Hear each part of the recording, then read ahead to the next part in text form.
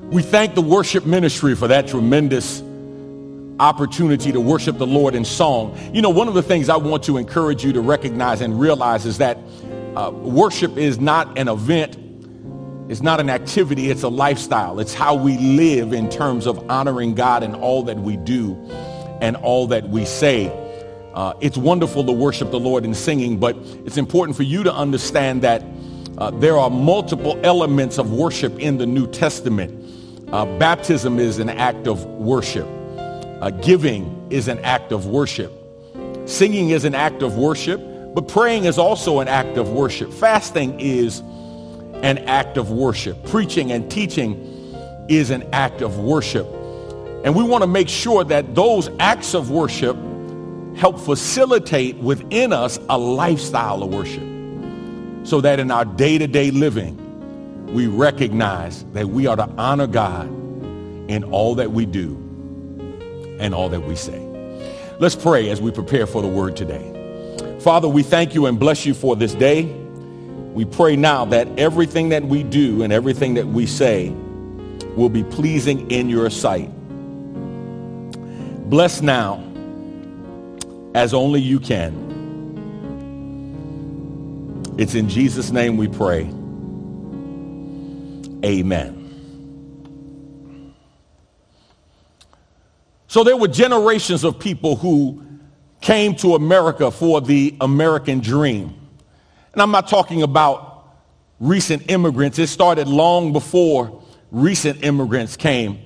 I'm going back into the 1800s. We can go back to the Puritans, for example. Those who came on the Mayflower, they came here looking for a better life. And there was this thought, the American dream, as people would call it, where you would come here, was the land of opportunity. You would come, you would work hard, you would save, and you could get rich, you could get wealthy, you could basically experience the American dream that was not experienced in other places or in other countries.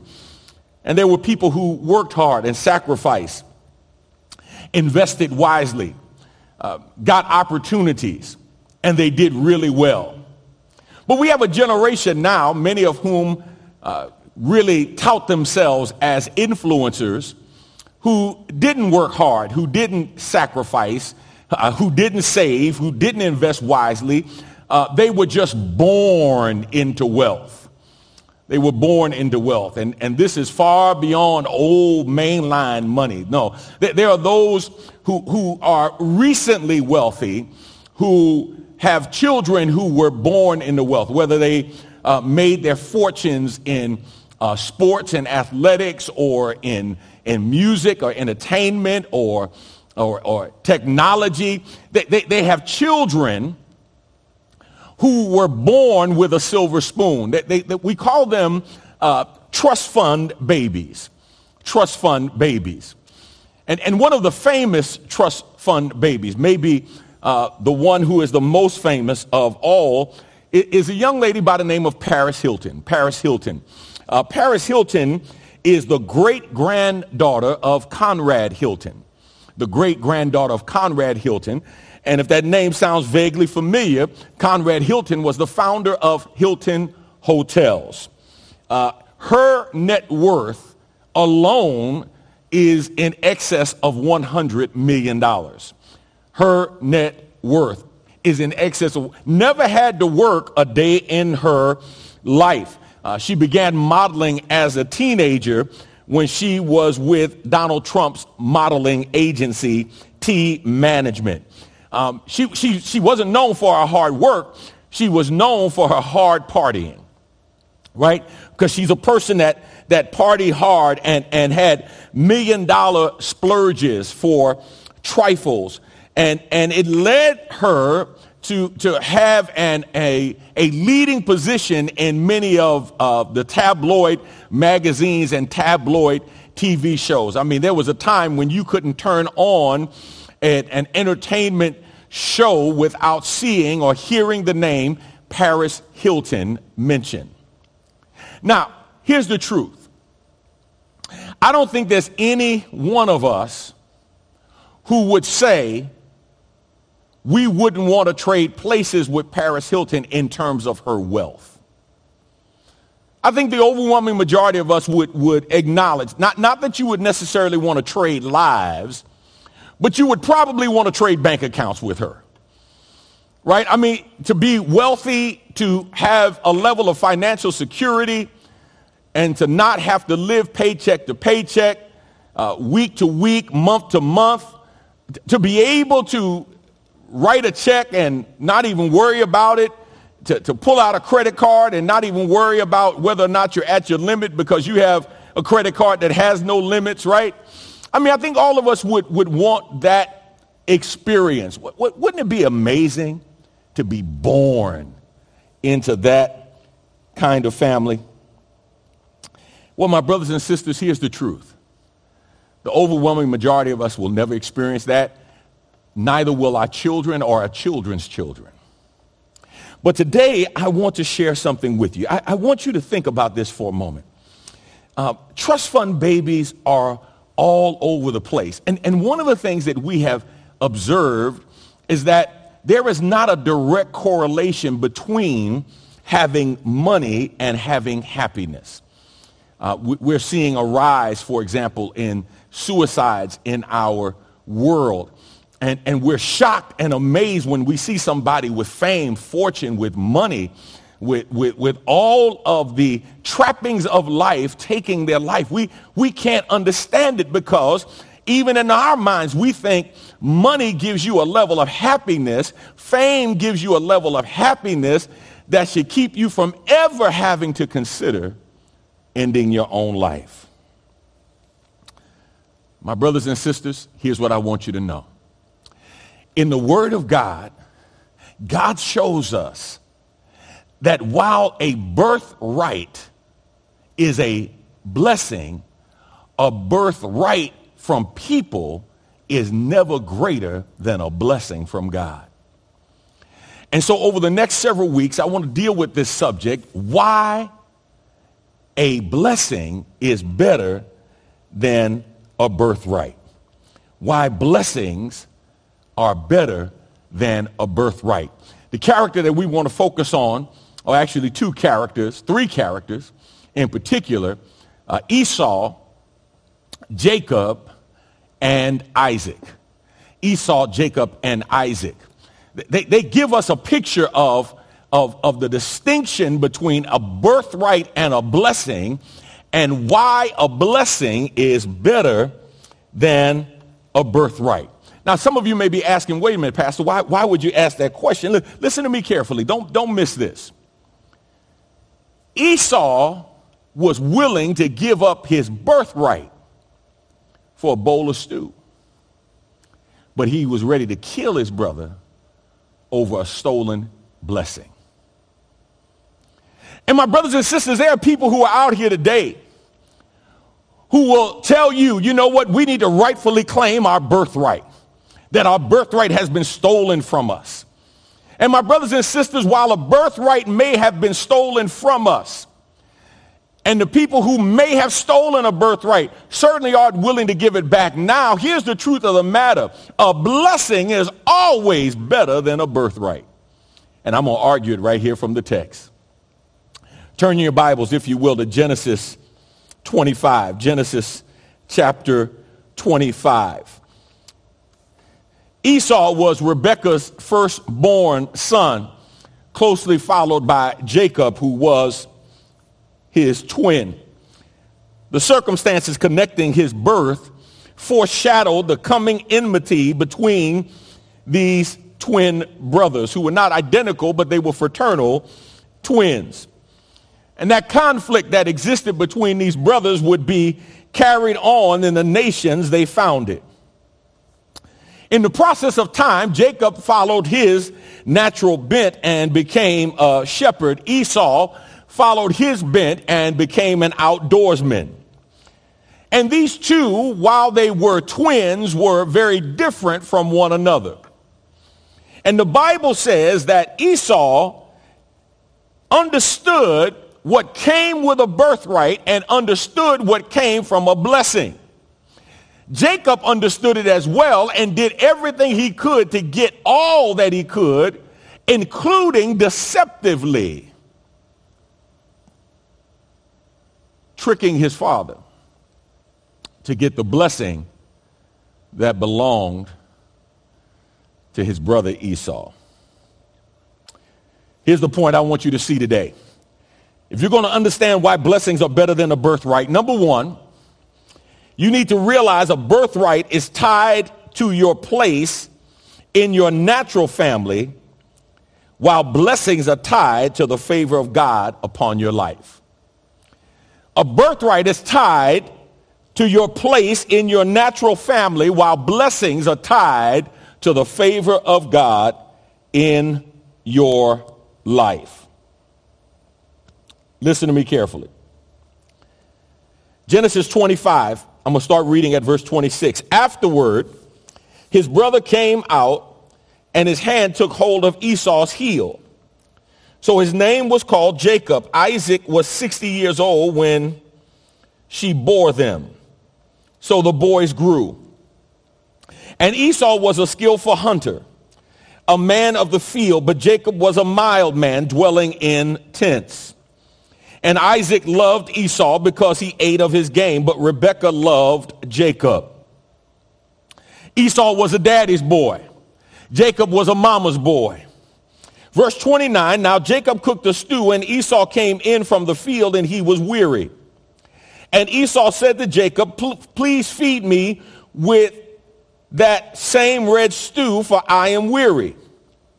Therefore his name was called Edom. But Jacob said, sell me your birthright as of this day. And Esau said, look, I'm about to die. So what is this birthright to me? Then Jacob said, swear to me as of this day. So he swore. He swore to him and sold his birthright to Jacob. And Jacob gave Esau bread and stew of lentils. Then he ate and drank and arose and went his way. Thus Esau despised his birthright. Now, when I say a blessing is better than a birthright, maybe the first thing we need to understand is, what is a birthright? What is a birthright? The birthright is privilege and responsibility that typically goes to the firstborn or eldest son. Now don't miss this. Daughters, if there was a son involved, were not eligible for the birthright. As a matter of fact, in this patriarchal, misogynistic society, women were not viewed as equals. So if a man had no sons, it would go to the next son's eldest son, his nephew. If not the nephew, a cousin. But they would find a man somewhere who would be eligible for this birthright. And the birthright gave the person who had it certain cases. It was only extreme circumstances that a daughter could be eligible for a birthright. Now listen carefully. Let me give you several things that came with that birthright. First, the judicial authority of the father came with that birthright. The judicial authority. It gave the person who had the birthright superior rank in the family and authority over the other family members of the family. If there was ever a problem in the family that needed to be resolved, the firstborn son was the person whose word was law in the absence of his father. The birthright gave him judicial authority. We see that in Genesis chapter 49, verse 3. The text says, Reuben, thou art my firstborn, my might, and the beginning of my strength, the excellency of dignity, and the excellency of power. Reuben, the firstborn, had the birthright. Look at B. The birthright not only gave the person judicial authority, but it gave them a double portion of the paternal inheritance. It gave them a double portion of the paternal inheritance. Deuteronomy 21, verse 17 says, but he shall acknowledge the son of the unloved wife as the firstborn by giving him a double portion of all that he has. For he is the beginning of his strength. The right of the firstborn is his. So it went something like this. If a man had 2 sons, his estate would be divided into 3 parts.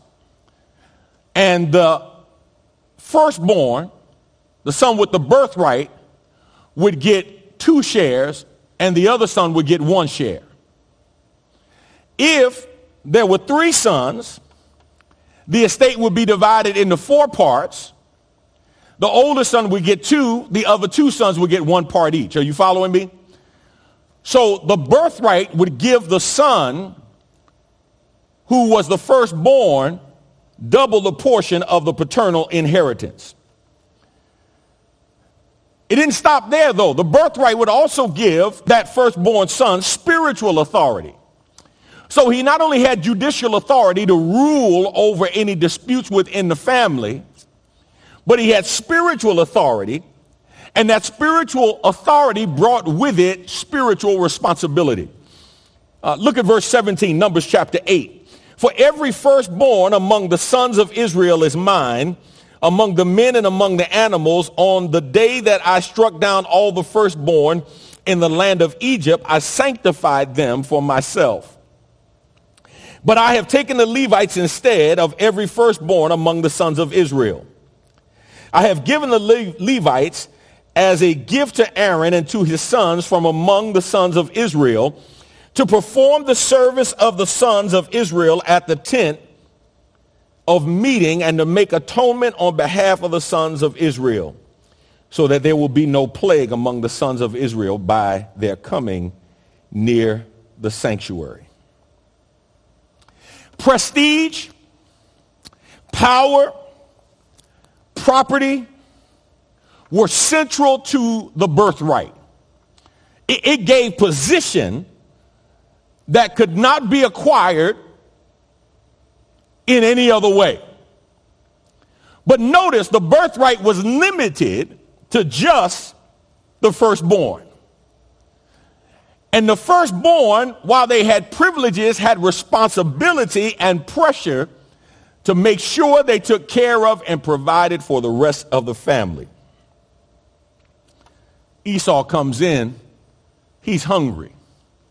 His brother's making a stew. He's like, feed me. And Jacob sees a prime opportunity. Now you're talking about an unfair trade. I mean, you know, that deal was a bigger steal than the buying of Manhattan Island for a few trinkets from the Native Americans. But here's what's interesting. Esau didn't value it. And because Esau didn't value it, Jacob saw an opportunity. Matter of fact, the text says Esau despised his birthright. That word despise is an interesting word because it literally means to have a careless indifference for, a disregard for. Person doesn't value it at all. It doesn't see it as important. And here's what's interesting. The oldest son could sell his birthright or give it away if he chose, but in so doing, he would lose the material goods and his leadership position in the family. Esau didn't care about any of that. Esau said, man, look, I'm hungry.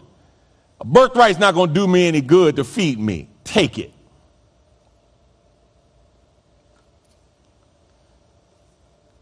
Here's what I need you to know. Don't forget this. The birthright was limited to a certain person or people. It was limited to the firstborn or the oldest. It was limited primarily to sons. The birthright was limited to certain possessions. It was limited to what a person before you had. In other words, that birthright was only tied to what my father had before me. So if your father didn't have much, the birthright didn't mean much. If your father had a lot, the birthright would mean more. But if your father was poor, the birthright really would be more responsibility than it was reward. Thirdly, the birthright was limited to the wants or wishes of your provider. You may not realize this, but watch this. The birthright could be given away by the oldest son, or the birthright could be taken away from the oldest by the father. In other words, while it was his natural thought that it would go to the oldest son, the father could take the birthright away and give it to another. Somebody, you ought to be shouting right now, because here's the wonderful thing about God.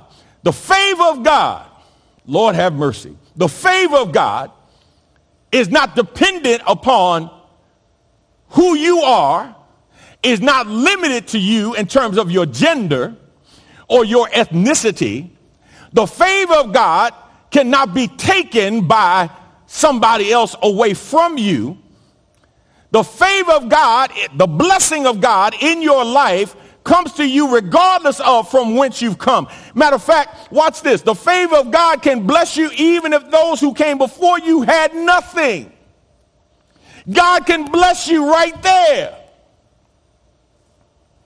For someone in here, if you were going to accept a double portion of what your family has, 2 times of nothing is nothing. 2 times of a little is just a little more than a little. And if you got to divide it up, then it's even less than that. So a double portion of nothing is still nothing. But God can bless you with something even when you start with nothing. And I need somebody to understand as we talk about why blessings are better than a birthright. Don't limit me, because God has not limited me based on where I've come from or what my mama and daddy had or my grandparents had or where they were from or where I live. God has not limited me because he has not limited where his favor can go. God can bless you regardless of where you come from. God can bless you regardless of who you are. God can bless you regardless of what you have. God can bless you regardless of what anyone else wants you to have or what somebody else says or does. Lord have mercy. Boy, if I had time, I'd shout right there. Because somebody needs to understand how wonderful it is to recognize that even if I don't have, based on who I am, God can still bless me with whatever I need and whatever I desire. My brothers and sisters, listen to me carefully. When folk want to argue with you about a birthright, let them know you're living beyond a birthright. You're living in the favor of God, in the blessings of God. Can you imagine just for a moment? I'm going to let you go, but can you imagine just for a moment how many family members were upset or just live with the fact that they wouldn't get the birthright? You think there was any envy in the family? You think there was any envy among family members when they looked at the oldest and they said, oh, he got a double portion. Oh, he got more than everybody else. Oh, we got to listen to him now. You think anybody may have had some feelings about that? But here's what God says. God says it doesn't matter whether you were the first born or the last born. You could be the oldest or the baby in the family. You could be the black sheep of the family. You could be despised by others. misunderstood, mistreated. And guess what? The favor of God can still rest in your life. And there's somebody who's watching right now. I dare you to put in the text, I'm a living testimony. I'm a living testimony. I'm a living testimony that if you check my birthright, I didn't have much going for me based on my birthright. But when you look at my life and you see the blessings of God on my life, I can testify that a blessing is better than a birthright. We as a people can testify. Brought to a land in chains against our will, stripped of our heritage, stripped of our culture, stripped of our name, stripped of our family identity. But guess what? Even with that, you know what? We've still been blessed by God. Folk who said you wouldn't make it now can only look, and if they have any sense, marvel. And you can testify and say, look what the Lord has done. People who said you wouldn't amount to because of where you were born and how you were born, how you were conceived. Somebody just wave your hand, clap your hand, and testify that a blessing is better than a birthright. Let's go to God in prayer. Father, thank you for today. Thank you for the privilege and opportunity to be able to lift our voices and testify that while the birthright is tied to the natural, we thank you, God, because blessings are tied to the supernatural. And regardless of what people say, and regardless of what people do, God, we honor you today because we know we are here right now because of the blessings of God in our lives. So God, we give you glory and honor. We ask you to bless right now as only you can, that your word has found fertile ground in the hearts and minds of your people, and that we will be more than hearers of your word. We will be doers as well. It's in Jesus' name we pray. Amen. My brothers and sisters, if you are watching today and God has spoken to you, I want to give you an opportunity to respond. I believe the word of God always deserves a response. The old preacher would say, the word of God will either draw you or drive you. It'll either draw you to God or drive you away from God. Drive you away towards your sins. But you have an opportunity to say yes to the Lord today. If you're listening today and you want to ask the Lord Jesus Christ into your life, you want to become a Christian, I need somebody to know you're not born into it and just grow up being a Christian in terms of your relationship with the Lord. It's a decision that you have to make. A decision Paul talks about in Romans, where you confess with your mouth the Lord Jesus and believe in your heart that God has raised him from the dead. And the Bible says you can be saved. You can become a child of God. You can become a Christian. John chapter 1 said it like this. He came unto his own, talking about Jesus, and his own received him not, but to as many as received him, to them he gave power to become the sons of God. If you have to become something, that means you were not it before you became. Many people mistakenly say, I'm a child of God based on creation. No, you are a creation of God. But you're not a child of God until you make a decision that has been spurred within you by the Holy Spirit. Somebody said it like this: the Son of God became the Son of Man, that the sons and daughters of men, that's me and you, could become the sons and daughters of God. But remember, you have to become. And that becoming is based on a decision. If you want to ask the Lord Jesus Christ into your life, if you want to become a Christian, just click on the link right now that says, I want to be saved. I want to become a Christian. And I will show you how to pray the prayer of salvation and ask the Lord Jesus Christ into your life. I want to thank God for over 100 people who have not only become part of our church family, hundreds, but people who have asked the Lord Jesus Christ into their life. Contact us and let us know, if you will, please, so we can help facilitate your discipleship on the digital platform. We've got some really exciting things that we are pulling together, and we're looking forward to God using those projects, using those programs to help you grow in your walk with God, just like we do here at the Good Hope Church on our physical campus. If you're looking for a church home and you believe this is where God wants you to be, or God wants you to connect with us, then just click on the link that says, I want to join the church. And we would love to have you part of our church family. Now remember, it's not about rituals. It's not about routines. It's not about religion. It's about a relationship with the God who loves you so much. He loves you where you are, but he doesn't want to leave you there. He wants to make something beautiful out of your life.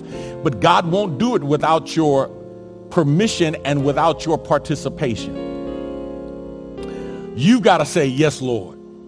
And when you say yes to God, and God can say yes to you. I think about that imagery in Revelation with Jesus standing at the door and knocking and asking those on the other side of the door to open the door and let him come in and sup with them.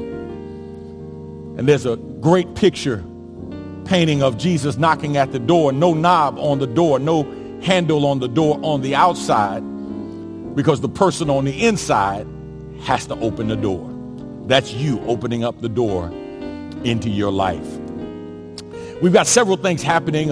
First of all, today is February the 13th.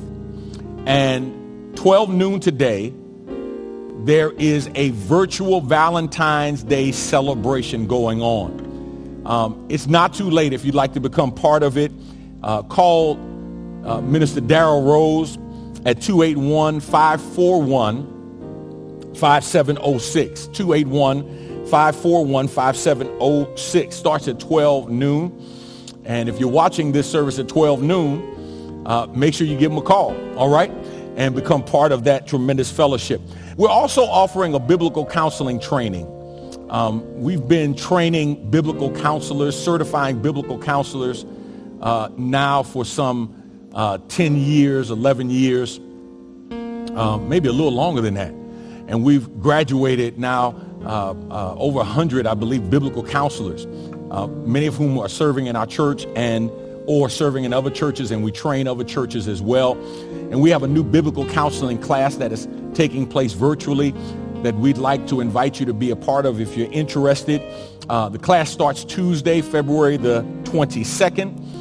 And you can go to our website. Training is each Tuesday night from 6:45 to 8:45 p.m. Central Standard Time. So if you're on the East Coast, it starts at 7:30. If you're on the West Coast, it starts at 4:30. You can adjust accordingly, but 6:30 to 8:45 Central Standard Time. And you can go to our website if you'd like more information on how to register for the biblical counseling program. You can also contact Minister Darrell Rose at 281-541-5706. 281-541-5706. Tremendous opportunity. Here's what I would suggest to you, even with that biblical counseling piece. You may not feel called to be a biblical counselor. You may not feel called to counsel other people, but BC 101, the first course, is really about self-counseling.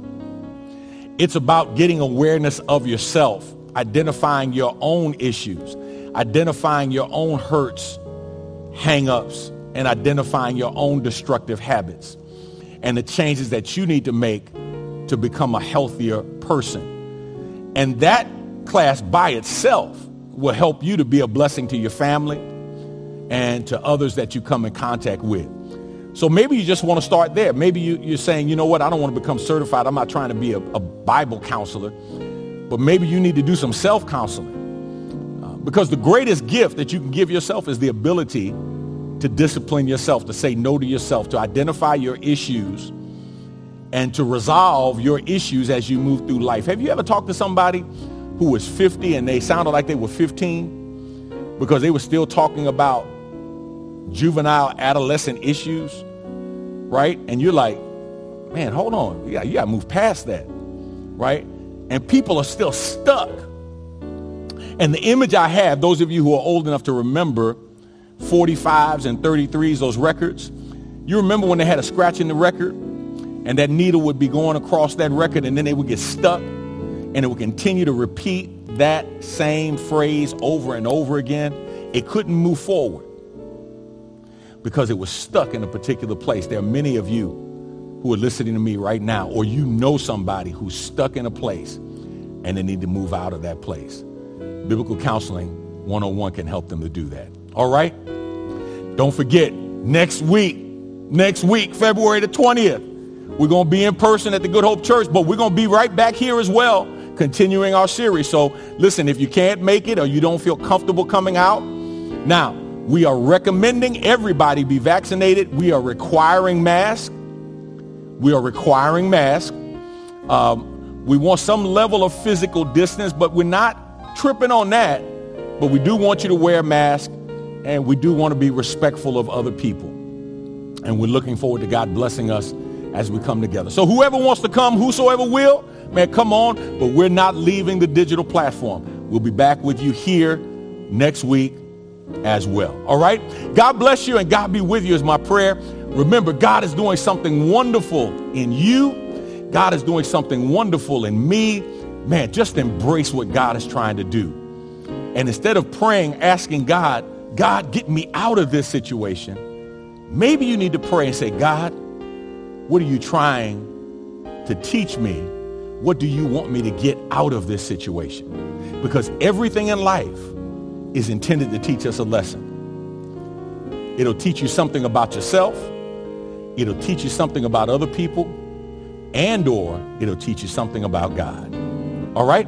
God bless you and God be with you is my prayer.